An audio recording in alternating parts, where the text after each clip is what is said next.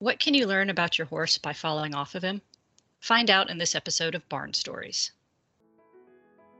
Welcome to the Barn Stories podcast. I'm Lori Prinz, editor of Equus Magazine. And I'm managing editor Christine Barakat. This podcast features our favorite essays and articles published in Equus over the past 40 years. Although Equus is known for articles on horse care and veterinary research, our editorial mission has always been guided by the bond that exists between horses and people. And each issue has featured a real-life story that celebrates how horses enrich our lives and touch our hearts. We've searched our archives, chosen the stories that resonated with our readers, and given them new life in this audio format.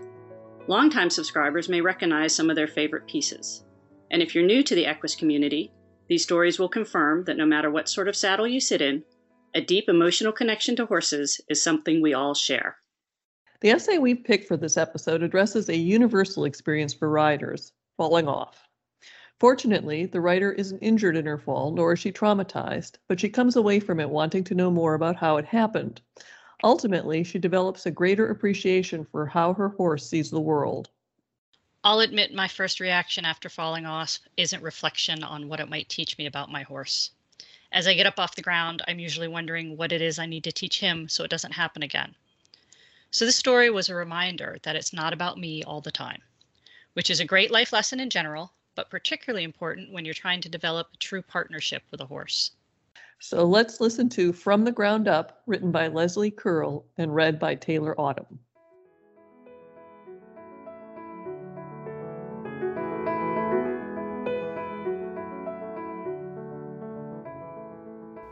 Let me be clear.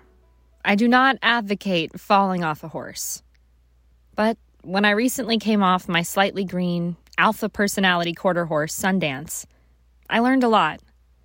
And it wasn't about technique or communication. It was about gaining a better understanding of who he is. We were alone in an arena at a nearby equestrian center when we had a run-in with the gate.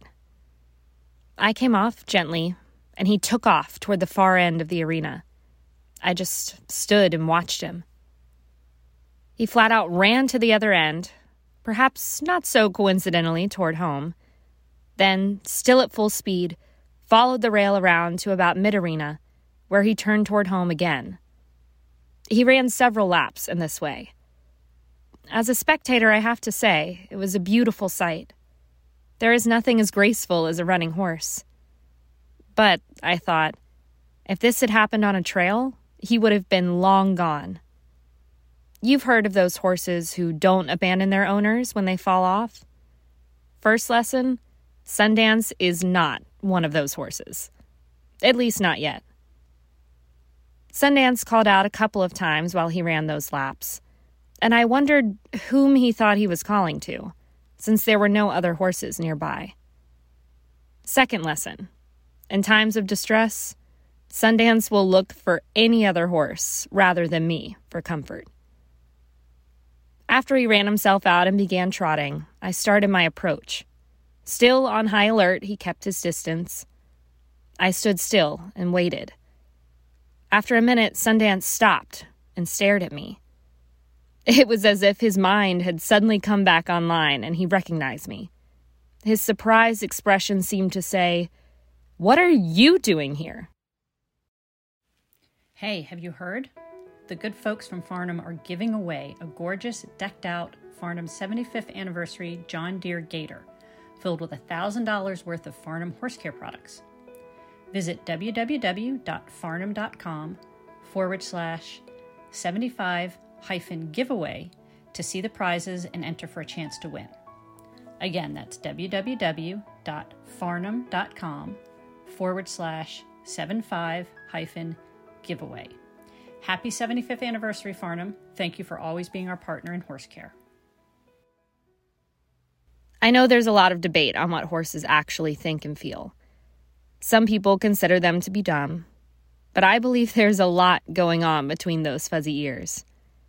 I can't tell you exactly what Sundance felt about my witnessing his panic attack, but I believe it was something akin to embarrassment. He lowered his head and slowly walked toward me. Third lesson, he may not turn to me first during a panic attack, But when his mind comes back, I am a person that he trusts. After quickly checking over him and my tack, I remounted. We did a few more short exercises in the arena, then headed home. Sundance was absolutely perfect during the extra work, the ride home, then a few extra laps and untacking. My slightly green quarter horse, who was never absolutely perfect, was perfect. Fourth lesson, in everyday riding, Sundance understands what to do. He just often chooses to argue about it. And finally, the takeaway lesson. The first and foremost thing I need to work on is establishing a better relationship with Sundance, one based on trust and respect. I've heard it said that alpha horses aren't looking for a leader. They'll accept one, but they're not looking for one. It's clear to me that my quarter horse does not wholeheartedly accept my leadership. Perhaps he'll always be testing me to make sure I'm still up for the role. Either way, the light went on. Sundance doesn't need more training per se, as much as he needs to learn to trust and respect me more. Only then will our experiences on the trail improve.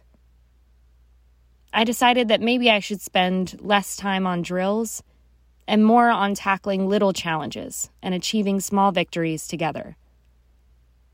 I still do not advocate falling off a horse, but every incident provides the opportunity to learn something. The trick is to try to keep an open mind, to see things that hadn't occurred to you before. Thanks for listening to Barn Stories. We hope you enjoyed this episode. If you have a favorite article or essay from the Equus archives that you'd like us to feature in a future podcast, let us know. You can reach us at equusbarnstories, all one word, @gmail.com. Did you enjoy this episode of Barn Stories? Head over to iTunes to subscribe, rate, and leave us a review. Thanks for listening. The Barn Stories podcast is a production of the Equine Podcast Network, an entity of the Equine Network.